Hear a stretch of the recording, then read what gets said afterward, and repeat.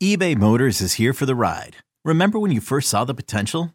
And then through some elbow grease, fresh installs, and a whole lot of love, you transformed 100,000 miles and a body full of rust into a drive that's all your own. Look to your left. Look to your right. It's official. No one's got a ride like this. There's nothing else that sounds like, feels like, or looks like the set of wheels in your garage. With over 122 million parts, you can make sure your number one ride or die stays running smoothly. So there's no limit to how far you can take it. Brake kits, turbochargers, engines, exhaust kits, roof racks, LED headlights, bumpers, whatever your baby needs, eBay Motors has it. And with eBay Guaranteed Fit, it's guaranteed to fit your ride the first time, every time, or your money back. Plus at these prices, well, you're burning rubber, not cash. Keep your ride or die alive at ebaymotors.com. Eligible items only. Exclusions apply. This episode is brought to you by Progressive Insurance. Whether you love true crime or comedy, celebrity interviews or news, you call the shots on what's in your podcast queue. And guess what? Now you can call them on your auto insurance too with the Name Your Price tool from Progressive.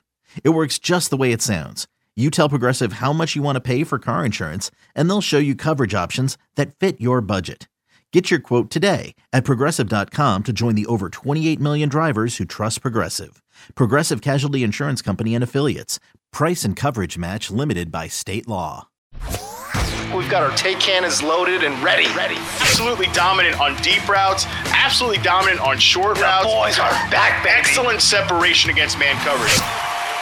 This is Reception, the show. Yo, what's cracking, everybody? James Coe, Matt Harmon here with you. You're listening to Reception, the show. All right, if you are catching us on a Thursday, we are just, mere hours away, really, from the start of the NFL season. We've got the Kansas City Chiefs taking on the Detroit Lions. Matt, I mean, just from a fantasy perspective, though, I mean, the first round of most redrafts have been just topsy-turvy a little bit, especially in the last couple of weeks. Jonathan Taylor placed on the PUP, and who knows if he's ever going to play for the Colts again. Cooper Kupp has to go see a specialist for his hamstring. And remember, this guy's coming off of what they call tightrope. I believe tightrope surgery on his ankle. Major ankle surgery is probably the best way to put it. And then now Travis Kelce, hyperextended knee. Again, this guy's no spring chicken. He's going into his age 34 season. And now he's going to be, I don't know if he's going to play here. Again, we're recording on a Wednesday. I don't know if he's going to play on Thursday. But from all of the, medical experts that I've seen online, a lot of folks would be very surprised to see him in week one. There's a couple folks who think that he might be out multiple weeks here, which again, when you're starting to look at the first round of your fantasy redraft leagues, man, it's just, it has just been an absolute circus the last couple of weeks. Yeah, ironically, right, we're talking about, Jonathan Taylor was typically more of a, and this was a bad bet at the time, even in my opinion, like a second round pick. I think that was too aggressive even before the PUP. But like these first 2 round guys, Kelce and Cooper Kupp, of course, common knowledge in fantasy. Running back, riskiest position injury wise, and of course, like 2 non-running backs. Exactly, perfect. It's a long season, right? There are things that are a lot of things are gonna happen here, but like wide receiver and tight end here, the 2 major injuries to start this thing off. And yeah, the Kelce stuff, it's like. Seems like the only person who gives him a chance to play is his brother, Jason Kelce, who did, which, hey, pretty good source, I guess, if he ends up being correct. But overall, yeah, it seems like he might miss the first couple weeks. Now, I think he is a much less scary proposition than Cooper Kupp, just because Cooper Kupp is like, typically we don't have hamstring injury leads to flight to Minnesota to see a specialist when the team plays in Los Angeles. So that one's got me a little spooked, I do think it's really important just to think about the receivers in Los Angeles. We've talked a lot about Van Jefferson on this show, probably more than any other podcast in the space have talked about Van Jefferson. I was a big Puka Nacua fan leading into the NFL draft as like a day 3 sleeper. Like those are going to be guys to know with Cooper Kupp potentially out for God knows how long. And with, Travis Kelce, I'm really hoping for a good start to the season for our guy Sky Moore on Thursday night here. My God, if he has like a 5-catch 48-yard game, I'm already off to a bad start here in the season, in the 2023 season. So we'll see. Well, hold on. What are the expectations here for Sky Moore? 5-catch 50 yards. Come on, man. That's not horrible. Now, if he goes out there for a 3-catch, 25-yard performance, okay. I mean, I hear what you're saying, but I mean, five catches for 50. I mean, come on. I mean, you can't expect that much from Sky Moore, can you? Well, you're rounding up. I said 48 yards. Don't round up. If it's a sub 10 yards per catch on 5 catches, I'm not having fun. Look, right. I don't think I need, if you need a big game out of Sky Moore in week 1, like you probably drafted a shitty fantasy team. Right. Okay. So, correct. or you're playing in really deep leagues, whatever. Hopefully you've got something better going on there. But I just think it's a really good spot for him to show, I read this on Twitter the other day, this quote from Patrick Mahomes, basically talking about, I mean, honestly, I read it and I was like, that sounds a lot like what I said on this podcast about Sky Moore's rookie season, where he said, I just think he got more comfortable within the offense. It's a hard offense to learn. We threw a lot at him. We had him play a lot of different spots last year, and I thought he got more and more comfortable as the season went on. I was like, that was literally what I said about Sky Moore a few months ago on this very podcast. So I think everything seems like just a kind of a quiet upward trajectory for Sky Moore right now. So I'm like, damn, it would be really nice if it was just punctuated by a really strong statement game on Thursday night. So no, I don't look, it's not, we're not riding and dying with Sky Moore in week 1. Okay. I'm just saying it would be nice if like there was a little validation about what I think is a really good role for him heading into this year right now. I mean, listen, you and I have been on Sky Moore early and often, so, and it's interesting to me too, I've done a lot of drafts, Matt, and there's a lot of folks out there. There's a groundswell, I think, for people to want Kadarius Toney, for people to want Justin Ross, to Rashee Rice, those guys, there's a groundswell for those guys to be a thing, and again, you talk about quietly building up a little bit, of value as Sky Moore. That's really what we're ultimately seeing, I think, in drafts is, again, I've done multiple auction drafts. Sky Moore goes for more than all of those guys. Sky Moore gets drafted higher than all of those guys, despite the fact that there seemingly is very few press clippings about Sky Moore. I think very quietly, I think people are coming around and realizing, and again, I think you can certainly point to us as being, some of those, leading flag bearers in the Sky Moore campaign. But quietly, but certainly Sky Moore is building a lot of a draft capital in those draft rooms across the country, man. So at least that's what I'm seeing. Again, I don't know what the average ADP is for some of these guys, but I tell you, every single draft I've been in, Sky Moore seems to go ahead of Kadarius Toney and all those other guys, and is being bid up a lot more than some of those other guys in auction leagues as well. Yeah, we'll see. You're right, though, that it seems like on social media, at least, it's like everybody wants to make these other guys a thing, but there's a second-year player who had a really good college profile who came from a low level, like we said, very excusable, non-heavily used rookie season that's been getting all the first-team work in the offseason. Yeah. It's like the easy like, oh, man, is it Justin Ross? Is it Rashee Rice? Is it Kadarius Toney? It's like, the easy answer might have just been Sky Moore all along. So, again, that's why I'm like saying, no, if we don't get damn Travis Kelce on the Thursday night opener and still we get like a nice but not big game from Sky Moore, I'll be a little disappointed even if that's wrong. Got you. Yeah, I got you. By the way, Sky Moore, I think is a great target. If you're going for one of these Thursday night, football DFS contests or whatever it might be. Detroit, by the way, has last year gave up the most fantasy points per game, the highest EPA per game to slot receivers last year. So highly susceptible. I don't think they did a lot to address that slot corner spot. So I think Sky Moore could be in for a pretty nice day. And again, we obviously we know he's going to mix around in that formation, slot and outside. But from what we saw last year, I thought he was a pretty good slot player too. So maybe they use him there. No Travis. Well, we don't know if there's no Travis Kelce, but we don't think there's going to be Travis Kelce. So should open up some targets in that short to intermediate area of the field as well. All right, but let's get into the meat of the show here. Matt, you wanted to talk about some wide receiver rooms that you're keeping an eye on. You're looking for some clarity here in week number 1. Let's start with the Chargers. What are you looking for there? Yeah, so by the time people listen to this, Mike Williams' profile should be on the website. So talk a little bit about that here, where, Big Mike is interesting, man, because there's been a lot of talk this offseason about maybe these Chargers receivers moving around the formation. I don't really buy that, though. Like, I think when you look at them, when you look at them right now, it's like they have a prototypical X receiver in Mike Williams, right? Mike Williams last year in the game sampled for reception perception, he took outside on 84.4% of his sample snaps, was on the line for 78.1%.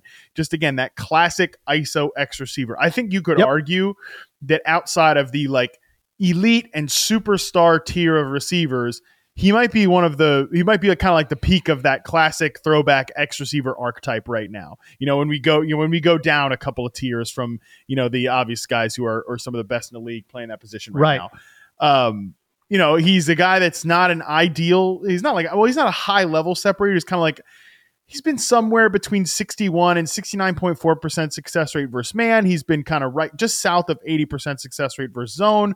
But the last 2 years, 67.1% success rate versus press, 67.8% success rate versus press in each of the last 2 seasons. Not surprisingly, these have been his best 2 seasons as a pro the last couple of years, because those aren't special scores again by far, but he's probably the best candidate to remain in that X receiver role because, we have, obviously we've got Keenan Allen, who I think at this point needs to be an off the line slot player almost exclusively. And then Josh Palmer is likely to open the 3 receiver set as a starter ahead of Quentin Johnston. That's been kind of the expectation from beat writers. That's been the way the preseason usages look. Josh Palmer hasn't played at all, whereas Quentin Johnston has played like more than almost anybody in the preseason because they know he needs those reps, right? We talked about him as a guy that needs those reps. So I don't think Josh Palmer's like future superstar or anything. I've talked about that, but I think he probably is a professional enough to hold off Quentin Johnston for the time being. So I'm just really curious how these guys from a usage standpoint split up, between Mike Williams, who is prototypical X. I think, again, there's talk about him moving around the formation, but you can get him layup targets without taking him off the X receiver spot. And I think that's probably the way things go, but to me, I just think that this receiver core is one of the more interesting ones to follow because I see the potential here, but I also see there's just a lot of volatility here as well.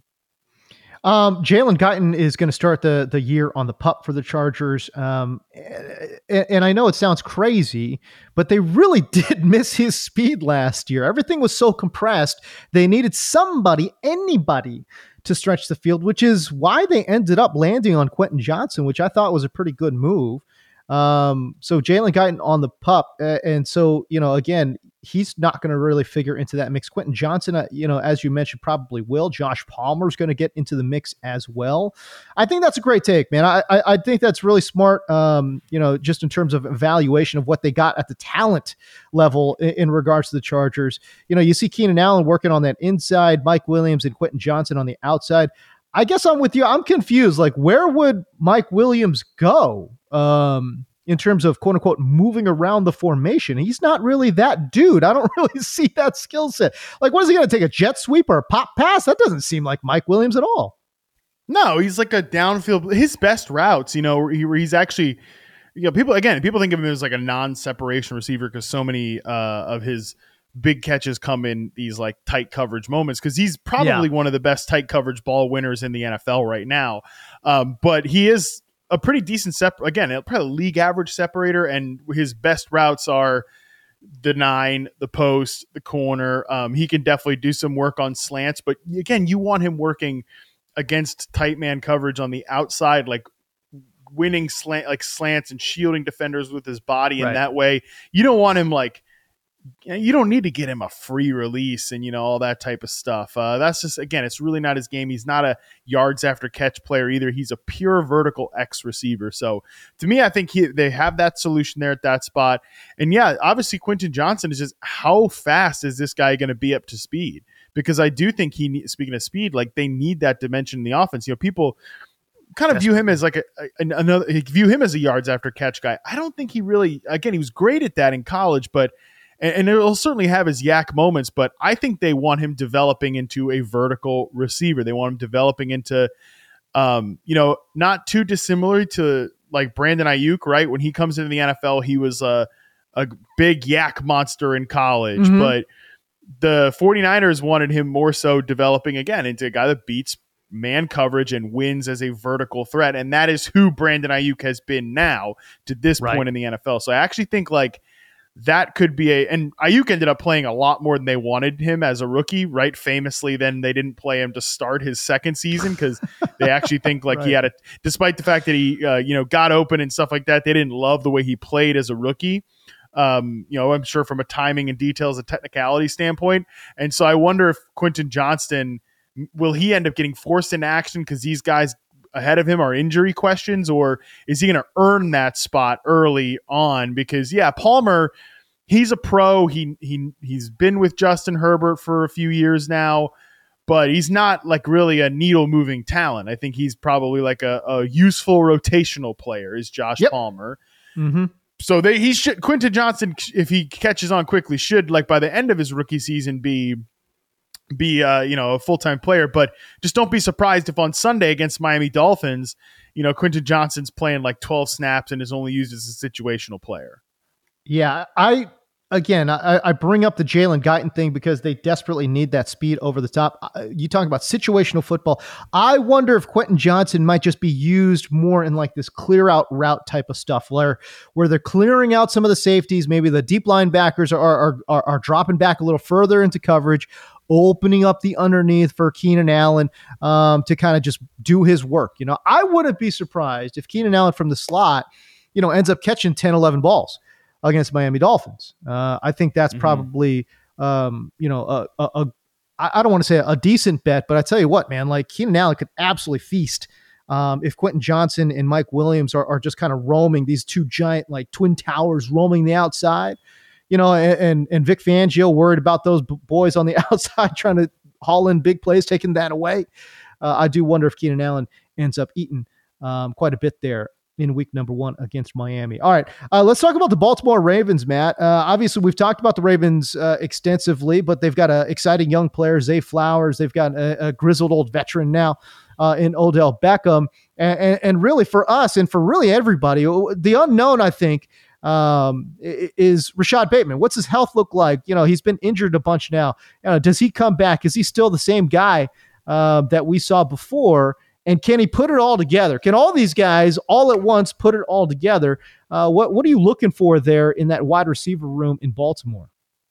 Yeah, I just want to see sort of how these roles fit in with the Ravens receivers. Because the one thing I think we can say for sure is we know this is a new era of the Ravens offense, right? Greg Roman out, Todd Monken in, and we've already seen the effects of that in the preseason. Rich Rebar from Sharp Football Stats pointed out that the Ravens used 11 personnel on 74.2% of their passing plays in the preseason. They used 11 personnel on a league low 18.4% of their passing plays in 2022. The next closest team was 40.7%. So that's bizarre. I mean, bonkers, right?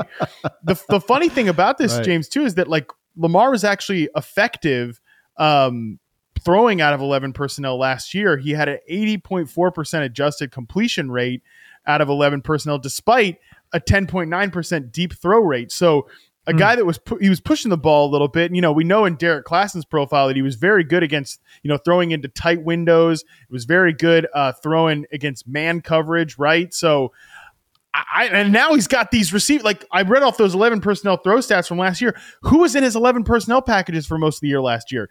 Bateman was there healthy for 2.5, 3 games.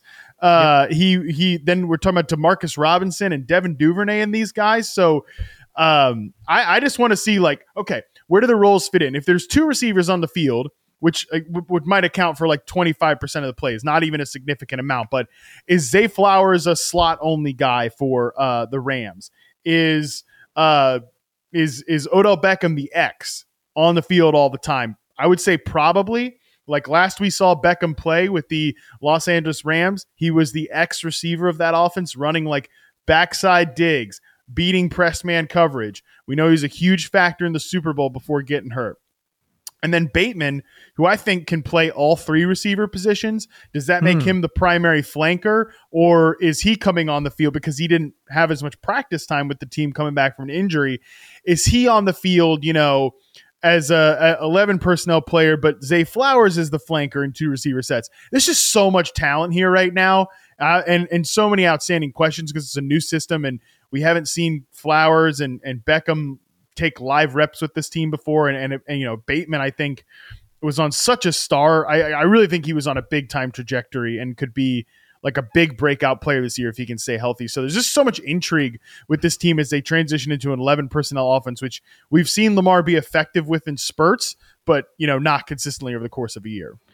Okay, so let me pick your brain here a little bit. Odell Beckham, as you mentioned, last time we saw him play in 2021, played about 85% of his snaps on the outside. Now, again, that could be X, that could be flanker, but he played on the outside.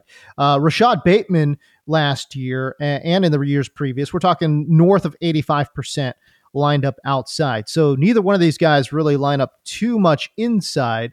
But when I just start thinking about routes and skill sets and all of those things, it seems to me, and it seems opposite of what you're saying, which is it seems to me like Odell should be able to transition inside, maybe especially at this point in his career after all of these injuries at his age, yada, yada, yada. It seems like Odell should be able to transition to be an inside player. That's just my take on the whole situation. But let me pick your brain. And again, for me, Zay Flowers, the big unknown here, right? Like, I have no idea what the coaching staff has in store for Zay Flowers, but just based off of his college tape, Matt, where do you think his best fit might be in the NFL? And again, maybe just, disabuse me of this notion that Odell's going to slide inside and Rashad Bateman is going to be that X, because, even going back to college, by the way, Minnesota, like Bateman was that dude on the outside, right? So like, I would imagine he's got very little, reps as an inside player. Yeah. In sort of a weird final season at Minnesota in 2020, I charted his 2019 season from his prospect profile, but in 2020 he did kind of play as a bigger slot receiver, but he only played in a few games, and like he had COVID, and then the season was canceled, and all the nonsense that was the 2020 season from a college. Like, you think the 2020 season was weird in the NFL, it was even weirder at the college football level. Right. There are some some players are like still feeling the effects of it, right? But so the only reason I say this about Odell is that last time, again, we saw him play with the Rams and the Browns in 2021, he was an X receiver for them on the line of scrimmage for 79.9% of his sampled snaps, and was on the line of scrimmage in 2020 even 80%. But like earlier in his career with the Giants, he was more of a flanker then, was more off the line and stuff like that. So I honestly, if he transitions into a slot receiver, I think that could totally happen. I think this is what's intriguing about these dudes, man, is that they can all play all three positions, right? Because I think Beckham has experience as an X more recently, but he also has experience as a flanker. And I agree with you that from a route running standpoint, he has always been one of the most underrated route runners and technicians in the NFL, because we know he makes like highlight reel plays and stuff like that at his peak, but he's always been like, the reason he was so good from day one in the NFL was because he was such a good technician. So like I could see him transitioning to the slot because of that. Again, Bateman, I think we've seen him play X. I also think he could certainly play flanker in the NFL. And then with Zay Flowers, like you ask where he fits best, this is another dude that I think we saw play all three receiver positions as a collegiate player, right? Like, again, in his reception perception profile, Flowers took 29.2% of his sampled snaps from the slot, 39 at right wide receiver, 26.2% on the left side, 58% behind the line, 41.8% on the line. So you see him take reps at X, slot, and flanker, and he beats press coverage, right? 72.7% success rate versus press. It's a 79th percentile mark. So like, I think Flowers, like if I had to guess, they probably want him because he's so quick and like get the ball in his hands, explosive stuff. That's where I think he makes the most sense as a speed slot guy, and then the other two players outside. But I could be wrong about that, and we could see him take snaps outside as well. Okay, so Baltimore taking on Houston in week number 1. We'll get to see a revamped Houston defense there. Obviously, with DeMeco Ryan at the helm, you would imagine they're going to be a little bit of a better little bit better focus on the defensive side. They drafted Will Anderson to be a defensive playmaker. I still think, look, they brought in Jimmy Ward, who I thought was great. We talked about this before. Steven Nelson there, opposite of Derek Stingley. This is a team that got absolutely hammered on the by outside wide receivers last year. Maybe not from a like total stats perspective, but in terms of like EPA allowed, they were the third worst team in the NFL when targeting outside wide receivers. So they got burned by outside guys quite a bit. It's interesting, actually. Inside, actually, they were really good against slot receivers. Houston was actually the best team in regards to EPA allowed to inside wide receivers. Also, the second fewest fantasy points allowed to inside wide receivers. So it's an interesting matchup, Matt. It really is against Houston. I think a lot of folks think that Baltimore might just roll this team. I think you and I are probably simpatico and thinking that this could probably be a much closer game. The defensive side, I think, is going to be improved. And then offensively, both you and I know, are simpatico on this. Houston definitely improved from last year. So I think it's going to be an interesting matchup. I think it's going to be a much closer game than a lot of folks are anticipating. The one thing that does, I mean, obviously this is still a defense that is a little bit banged up, right? Marlon Humphrey dealing with an injury there, but Mike McDonald and the boys were kind of cooking to the end of last year, like that. They could really put CJ Stroud in a blender to start his NFL career, especially because Houston's offensive line was supposed to be a strength of its unit overall, but they've been dealing with a ton of injuries over there. So Stroud could be in for a tough start to his NFL career, even though I do think over the long term this is going to be a good offense and has better players than people think. But yeah, I think the one part of this is that it is interesting is we are sitting here talking about the receivers and talking about the passing game, and I agree. We talked about that the Derek Stingley and all these guys on that defensive side of the ball with DeMeco Ryans could make this a better pass defense unit. But we did raise questions about the linebackers. Last year, Houston was 27th in rushing success rate allowed. And we could. What if J.K. Dobbins just comes in here and runs all over this team, and Lamar runs all over this team? Because that's another benefit of having three receivers on the field for Lamar Jackson and spreading this thing out. Like I think that Greg Roman, he kind of gets too much crap from like the smart football bros like me and others is because of the limitations of that scheme in the long term. But there's no doubt that early on in Lamar's career, I think it was a beneficial offense for him to grow up in. Oh my God. Yes, absolutely. But what was so frustrating is like, okay, Greg, I get it. Like you got all these we need to run. Our quarterback is a run focus. Like he's a running threat. Let's get all these heavy guys on the field. But like, I think from a scrambling perspective, Lamar will actually be better suited when we spread the field and get like a guy out of the box because we have a threatening passing game.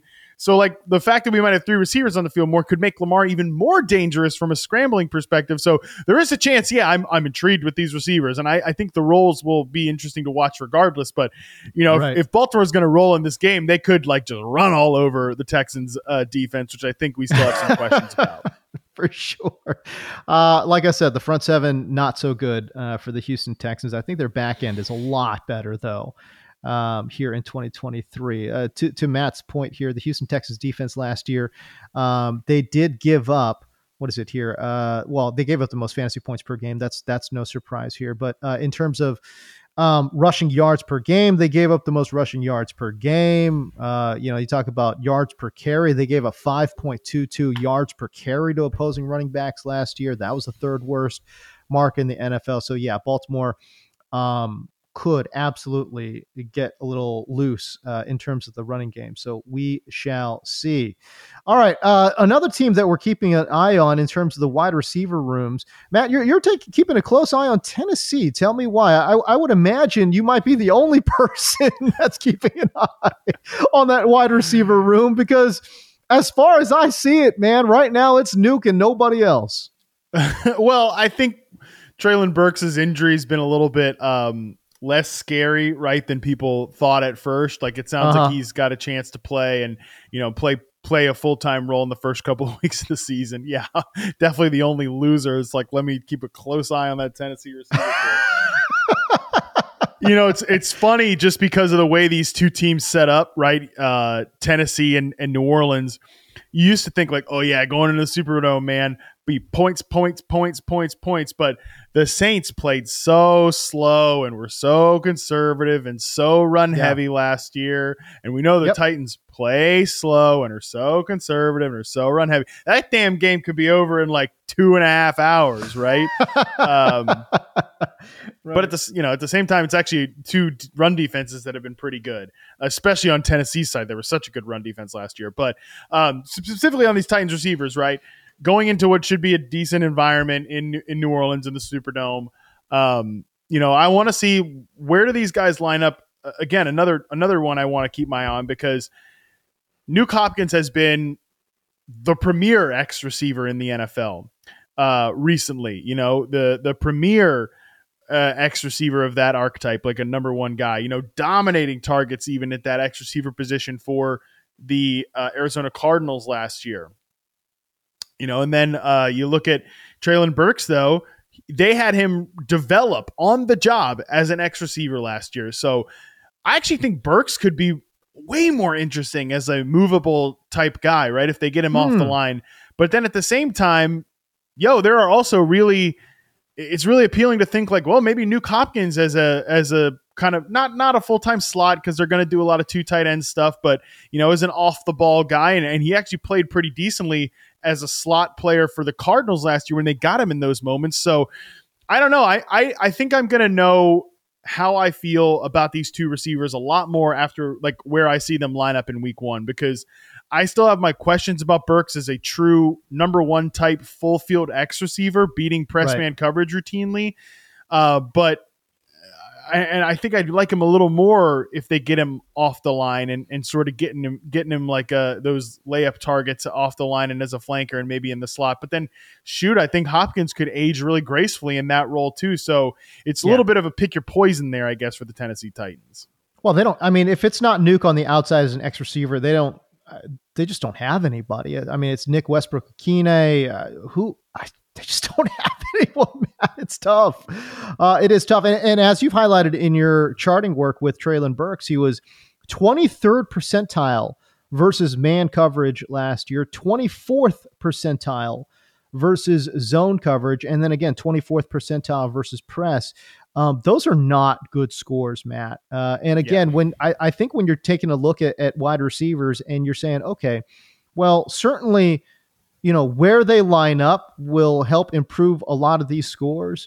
But if you are, again, below the 25th percentile versus man and zone, I don't know, man. I just find it really difficult to find a spot. Where do you line up and be successful? If you want to be an inside man, you got to be good against zone. If you want to be an outside guy, you got to be good against man or press, And I'm struggling to find an area for Treylon Burks to kind of step in here in year number 2 and be successful. And I want to emphasize year number 2. Okay. He may take a step here in year 2, improve some of those scores, but maybe we don't see the fruits of those labors, the fruits of that labor until year 3 or 4.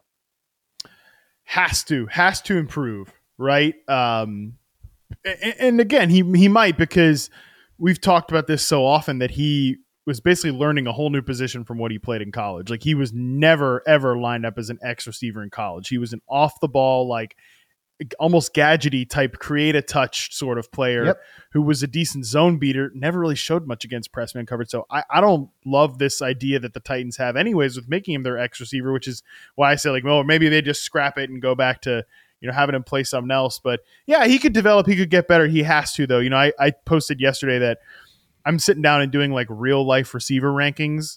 And the class last year, the draft class was just stupid, right? Like it was so good. I have 6 of those guys in my top 35 receivers overall in the NFL. 6 of those players. Treylon Burks is not one of them though, so that's where I would say of all the guys, and I have my questions like about, Christian Watson, George Pickens, even like, okay, he's got to have some areas where he gets better. I'm really high on Jahan Dotson, I would say the one guy I'm like, but still Pickens, I think, has a clear role. Even Christian Watson, I think he has a clear role where he's really good at. Burks is the only one where I'm like, okay, he actually has to get better in all areas. Or at least one area. Figure out a way. One area would be nice. I think, and again, you can't help but make these comps to Deebo Samuel. And obviously I get it. Deebo Samuel, a very unique player. Also, by the way, Deebo Samuel playing for Kyle Shanahan, who is a unique coach, right? But you can't help but make those comparisons. But I think what we've seen from the charting, at least in regards to Deebo, is the fact that he's great against zone coverage. Yeah. Right. So again, maybe not a great man press beater, but against zone coverage, he's great. All right. And that's what you would like to see from Treylon Burks. Can he get this, can he get his score up from, again, the 24th percentile, where he's got a 75% success rate versus zone? That number needs to get, for anyone listening, that number needs to get above 80%. If you're looking at zone coverage, if you want to even just say, all right, this guy's pretty good against zone coverage, that number's got to go from 75% to like 82%. If we're just talking about what is good in the NFL. So he's got a ways to go. It's not impossible, certainly. I think he's got an athletic profile that's interesting, but man, he does have a ways to go, as Matt has pointed out in his charting of Treylon Burks. This is a little more so just anecdotal watching him, but because people compared him to Deebo coming into the NFL because of the role he played. He does not have that juice. He is like in the open field, especially. Right. I think again, people confuse that because of the role that he had in college. Sort of that create a touch player and stuff like that. But last year, Treylon Burks forced 2 missed tackles all of last year. 2 his entire rookie season. Like, he's just not that guy from an open field perspective, because he doesn't have that juice. So like, he's got to get better from a route running perspective and a separation perspective. Like that's just period, kind of end of story. And I think he's probably going to have to do it as a vertical X receiver, because where he is, I think, actually pretty promising is like playing in tight coverage and being like a bully ball player at the catch point. So, he might have to develop it to like a Mike Williams type, but he's not there right now. Okay, picture this. It's Friday afternoon when a thought hits you. I can spend another weekend doing the same old whatever, or I can hop into my all-new Hyundai Santa Fe and hit the road. With available H-Track all-wheel drive and 3-row seating, my whole family can head deep into the wild. Conquer the weekend in the all-new Hyundai Santa Fe. Visit HyundaiUSA.com or call 562-314-4603 for more details. Hyundai, there's joy in every journey. Hey, Rob Bradford here. I have set out on a mission with my good friends at FanDuel to prove what I have known for some time. Baseball isn't boring. Now I have a daily podcast to prove it with some of the most notable people in the baseball world, screaming baseball isn't boring from the mountaintops, or at least agreeing to come on our show. Players, managers, GMs, and yes, even the commissioner of baseball, Rob Manfred. It has been a constant wave of baseball's most powerful voices. So join the revolution. Subscribe and soak in Baseball Isn't Boring. Listen on your Odyssey app or wherever you get your podcasts. You'll be glad you did. Hey everyone, this is Brett Boone. Would you know it? I've got a podcast going strong in our 4th year. Tune in as I sit down with my friends, some of the biggest names in sports, media, entertainment, for a lot of fun and in-depth conversations. As you know, baseball's been my life. It's been in the family for a long time, but it's a lot more than that here. It's sort of like taking a ride in a golf cart around a beautiful track. Join me every week for multiple episodes on the Brett Boone Podcast, available on the Odyssey app or wherever you get your podcasts. All right, there you go.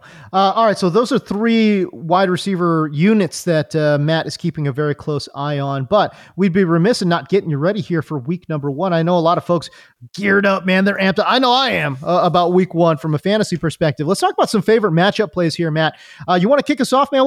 Give me a matchup play that you either, again, you either love for a player or hate for a player. Just give me a matchup play that you're keeping an eye on. Oh, man. I am really interested to see...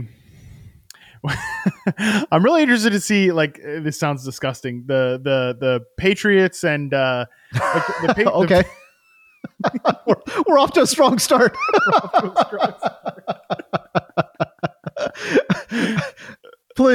please tell me what you are looking for in this Patriots basket attack.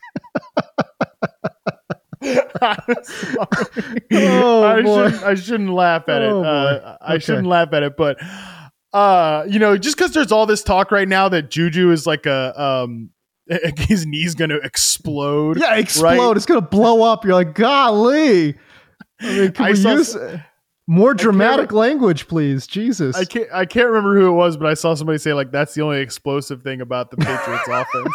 I'm sorry, I can't remember who said it, but oh my God, what the hell was I talking about? When you look at that receiver core just against a secondary in Philadelphia that was awesome last year, that's interesting. But really, what I'm more interested in this matchup is just like I'm actually more interested in Ramondre Stevenson's role. This guy played a ton.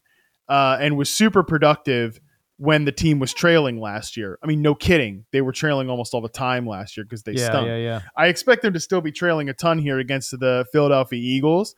And I wonder if just the whole idea that, okay, Zeke Elliott's going to come in here and really threaten Ramondre Stevenson's workload.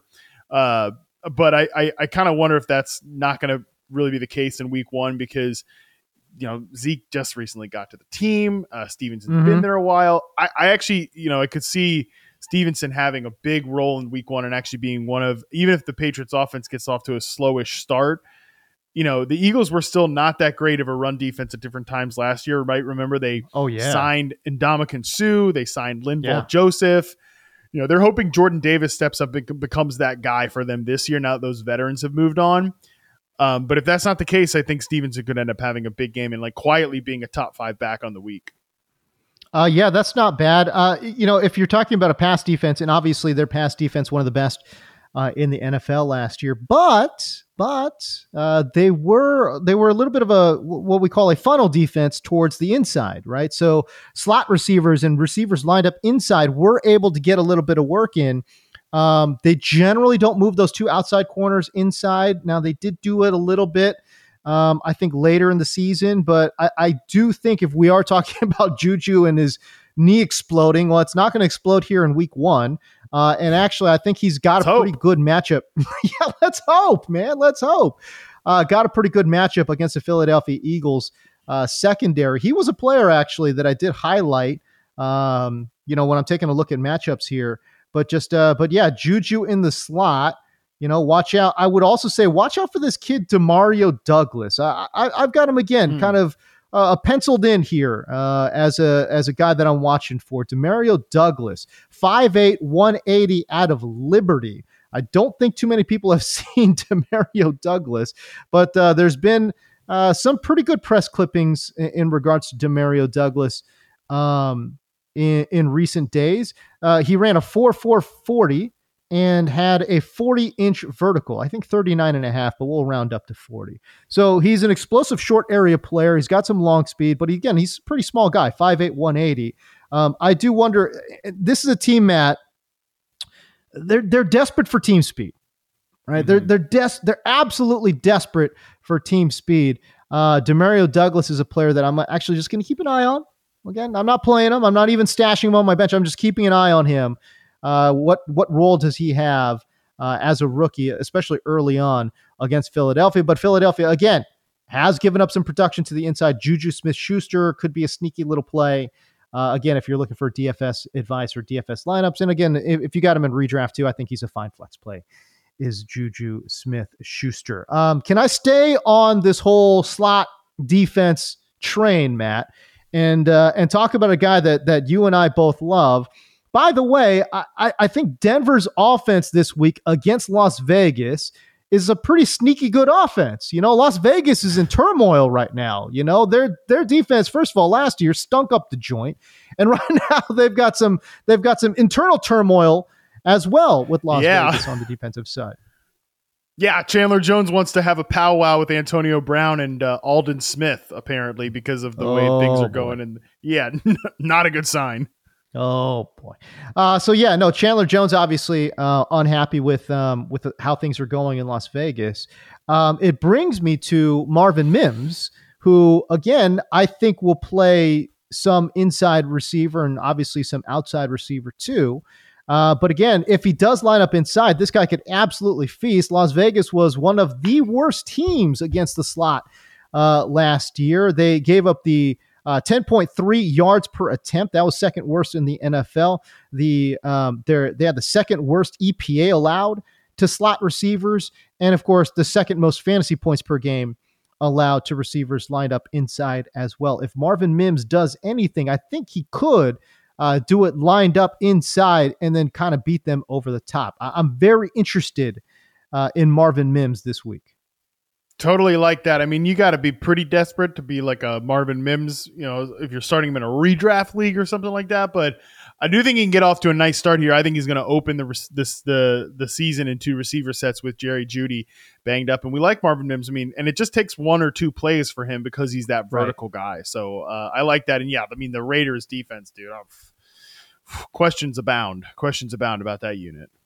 I would also keep an eye on that running back room. We keep an eye at all these wide receiver rooms. This running back room in Denver, I think, is really interesting. You know me, Matt. I've been a Samaje Perine guy for a long time, so it was great to kind of see him kind of finally break out in this late in his career. But had a good season, I think, with Cincinnati last year. Then signed with Denver, and the reason I point that out, Matt, is because Sean Payton signed the guy. Javonte Williams is obviously coming off of an ACL.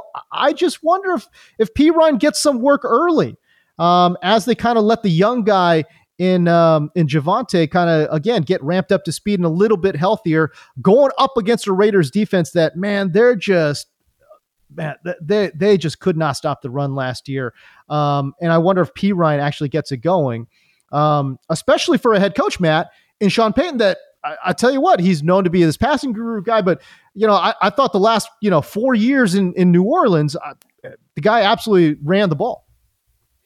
He's always wanted to have a good foundational run game, and especially a multi-layered run game where they could throw a lot of different guys at the situation. I think that's interesting. Yep. Keep an eye on this Jaleel McLaughlin character. Running back for the Denver Broncos, a rookie that people are apparently excited about him, and again, like just talking about throwing guys at the run game, Javonte Williams, I know he got through training camp and played in the preseason, right? But he's still coming back from a really serious knee injury. Okay. Right. Really serious knee injury. And he still could be slow to start the season. I'm with you that Samaje Perine should probably be like the passing down back generally. But also, I'm not saying like this Jaleel McLaughlin guy, that we need to be picking him up on fantasy teams, but could end up being part of the rotation if Sean Payton really likes him. And they specifically recruited Perine, one, to have some injury insurance early on in the year against Javonte Williams if he was still banged up, but also just because I think Peyton likes him and sort of views him like a Pierre Thomas guy, right? Like a capable passing down player, but also a guy who can be a base back. So I think Perine does make for like a what the heck flex type in week 1. Yeah, I don't mind it at all. And again, Las Vegas, their defense right now is a little upended, and they weren't good, dude. They weren't good last year. I mean, they were bad last year. What the hell is going to happen with Max Crosby? That guy needs to go play for a team, man. Like, he's still a bad guy. He's still a bad boy. Like, let Max Crosby cook somewhere, man. He's too good of a player to play on this bad Vegas Raiders defense, man. All right, give me another matchup play that you like here, Matt. Well, I think the Packers receivers, we found out today, both Christian Watson and Romeo Doubs missed practice. So I think Doubs is probably a little bit more dangerous in terms of likelihood to miss the game than Christian Watson is. Obviously Christian Watson, I think I've got my questions about him from is he going to be a 24% target share type of guy, or is he going to be a little more boom bust, right? Like the targets were spread out in the preseason, but he was the vertical guy. He was getting all the air yards from Jordan Love. The Bears cornerback room right now, Kyler Gordon, who they drafted early last year, primarily has moved to the slot.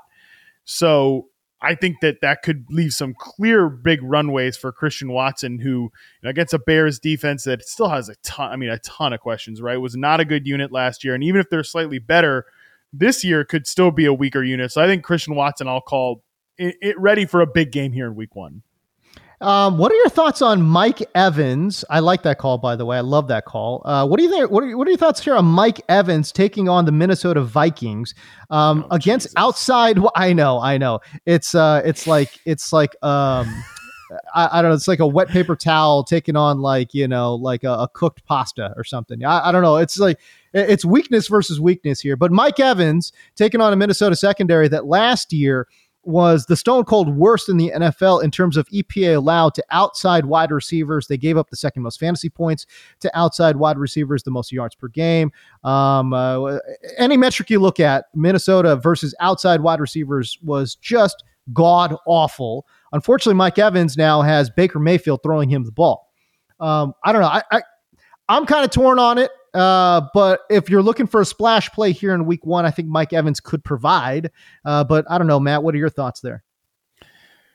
I mean, I think this is the only team in the NFL I drafted no players from.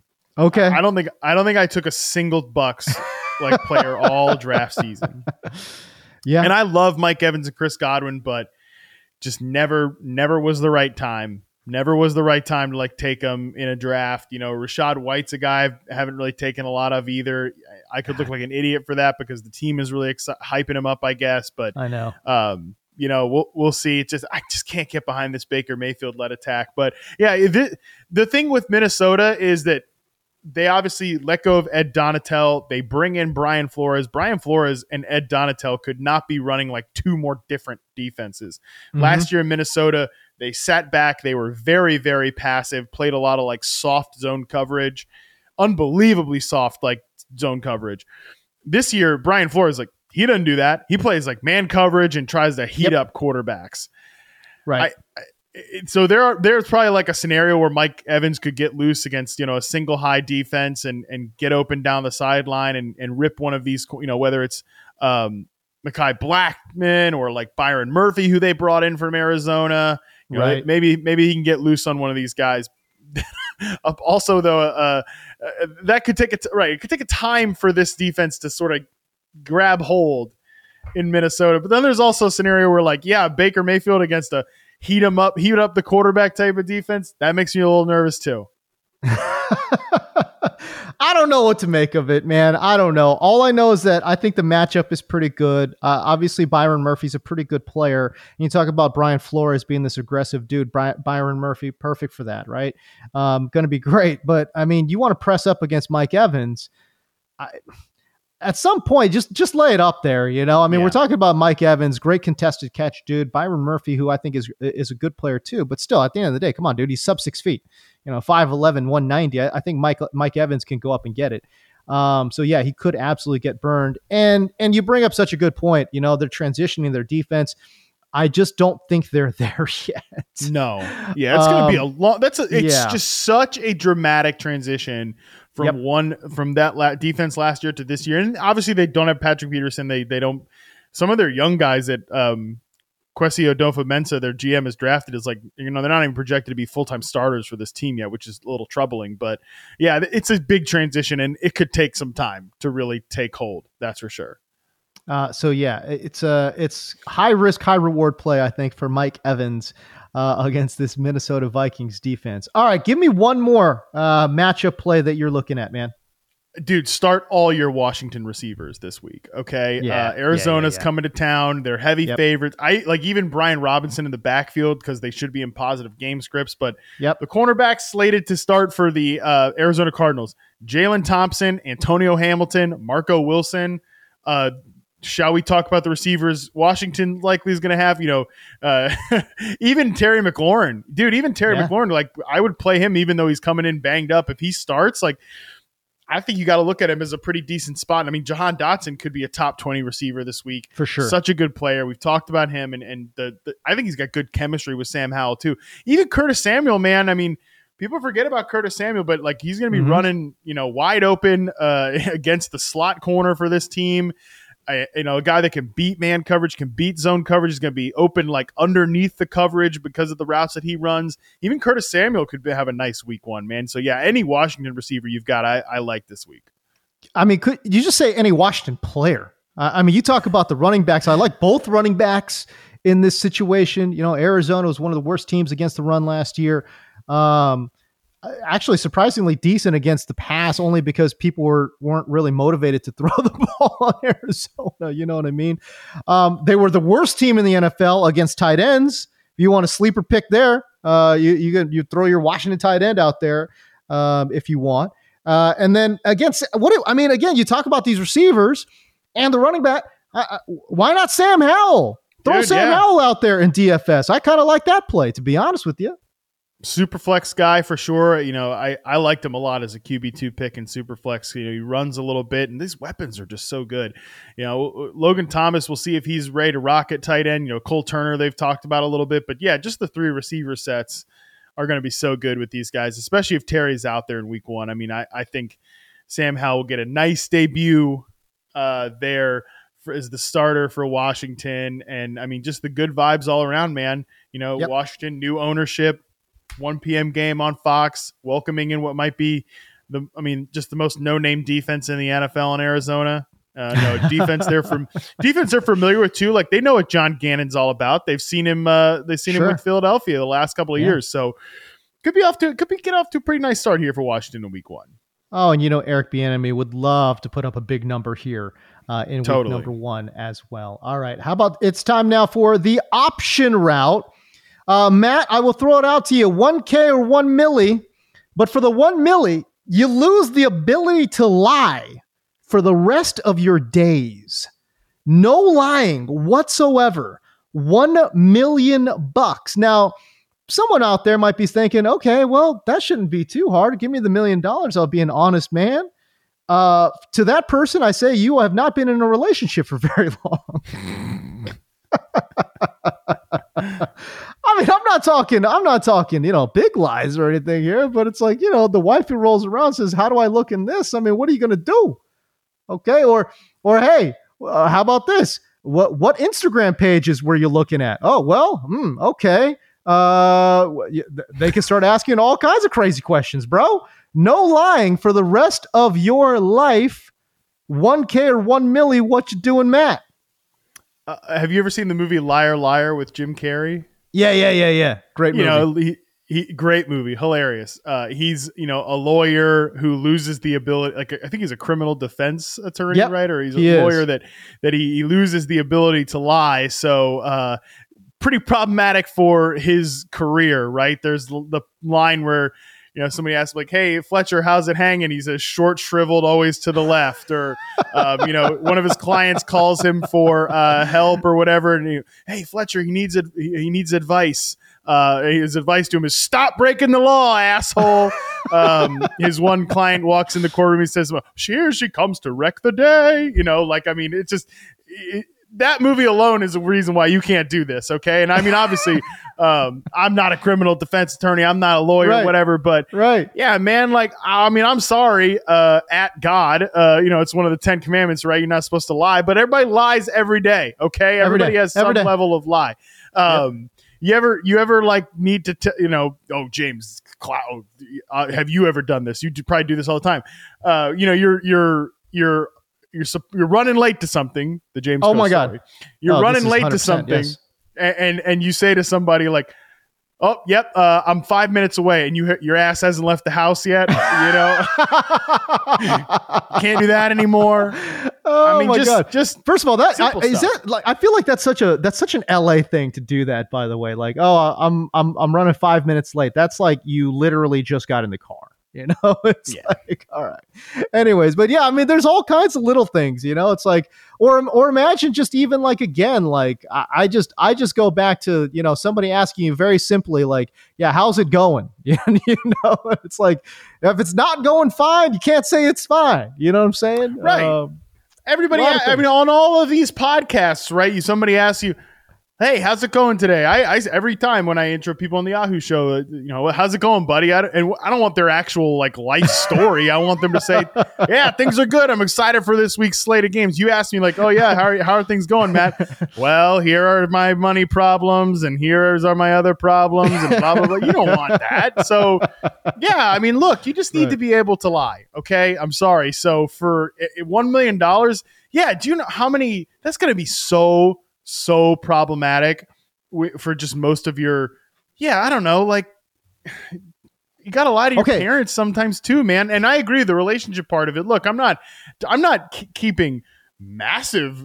I'm not lying like massive secrets that I'm keeping from my wife or something. But sometimes you just got to not tell the truth, or at least you can't. You don't need to tell the whole. Sometimes people ask questions that they don't really want to know the answer to. Correct. And when they do that, you just need to be able to tell them a lie. Okay. So in order to maintain your friendships and your personal relationships and your family dynamics, I mean, you just sometimes got to tell a lie, and you need to be able to do it. So $1 million is not going to be able to solve that problem for you. So I don't know. Okay.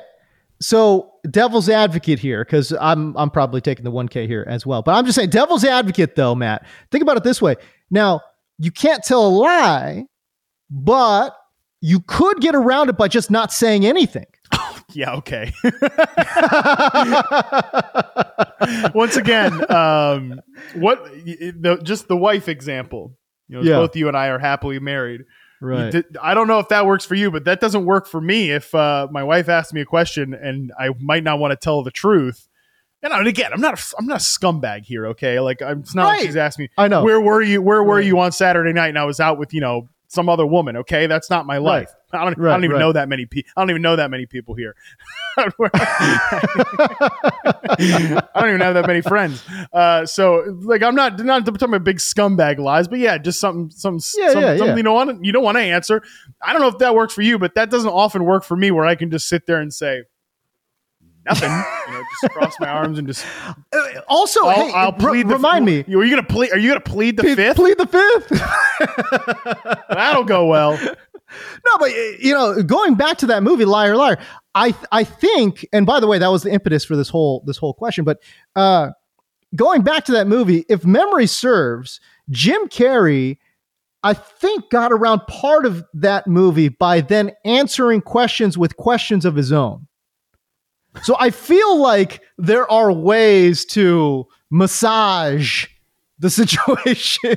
And maybe if you lose the ability to lie, you just get really good at massaging those situations. Because hey, listen, $1 million it's not a small sum of money, and this would be a huge inconvenience in your life, but it wouldn't also be. It's not like, I don't know. It would be life altering, but I'm saying it wouldn't be like the absolute stone cold worst thing in the world. You know what I'm saying? Right. We've definitely had way worse ones before. It just from like a practical matter, this one seems really tough to do. I guess you could just they're just some, I don't know. Maybe you're right. Maybe it's not as bad as I'm thinking, right? Like I don't know, man. It probably it probably is. It probably It probably is. First of all, for us simpletons, we're simpletons, and we're already thinking like, all right, this could be bad. Now imagine our savvy wives knowing that you couldn't lie. Oh, their gears. That's what I'm saying. Turning, the pleading the fifth. Like, no. Yeah. My mom, since she's, trying to get this condo all set up here, she's had, dude, I'm ready to delete Facebook Marketplace off of her phone so hard. She's just, it's like she has an addiction to buying just shit off Facebook Marketplace. Wow. So, but like, I can't imagine. She's like, hey, Matthew, do you have anything? Are you really busy today? Can you help me? Go pick up something in Chesapeake? God. And instead of me being like, oh, sure, Mom, I have nothing to do. I need to be like, no, buzz off. Like, I can't lie to her about it. I'd be like, no, buzz off. I have plenty to do. I will not be helping you do that. Because, it's always like, do you want to go do that with me? And as a good son, I'm like, yeah, Mom, let's do it. But in this scenario, I'd have to be like, hell no, I don't want to do that shit with you, and nobody should. Yeah, terrible. All right, well, there you go. Anyways, that's the show, man. Let us know what you guys would do, man. Would you lose the ability to lie for $1 million? For $1 million? That's not. I don't know, man. Again, I'm saying no. But I could definitely see a scenario where that could be turned into a yes. Anyways, let us know what you guys think. If you got with us this far, man, we do appreciate you as always, man. But go ahead, hit us with the subscribe. If it's your first time, hopefully it's not your last time. We do have a little bit of fun. We talk a little fantasy. We talk some real football on here as well. Anyways, so there you go. Hit us with a subscribe and be sure to rate the podcast wherever you get your shows as well. But that's going to do it for us. We got to get the hell out of here. For Matt Harmon, I'm James Koh. We'll see you. And remember, it's never too late to chase your dreams. Peace.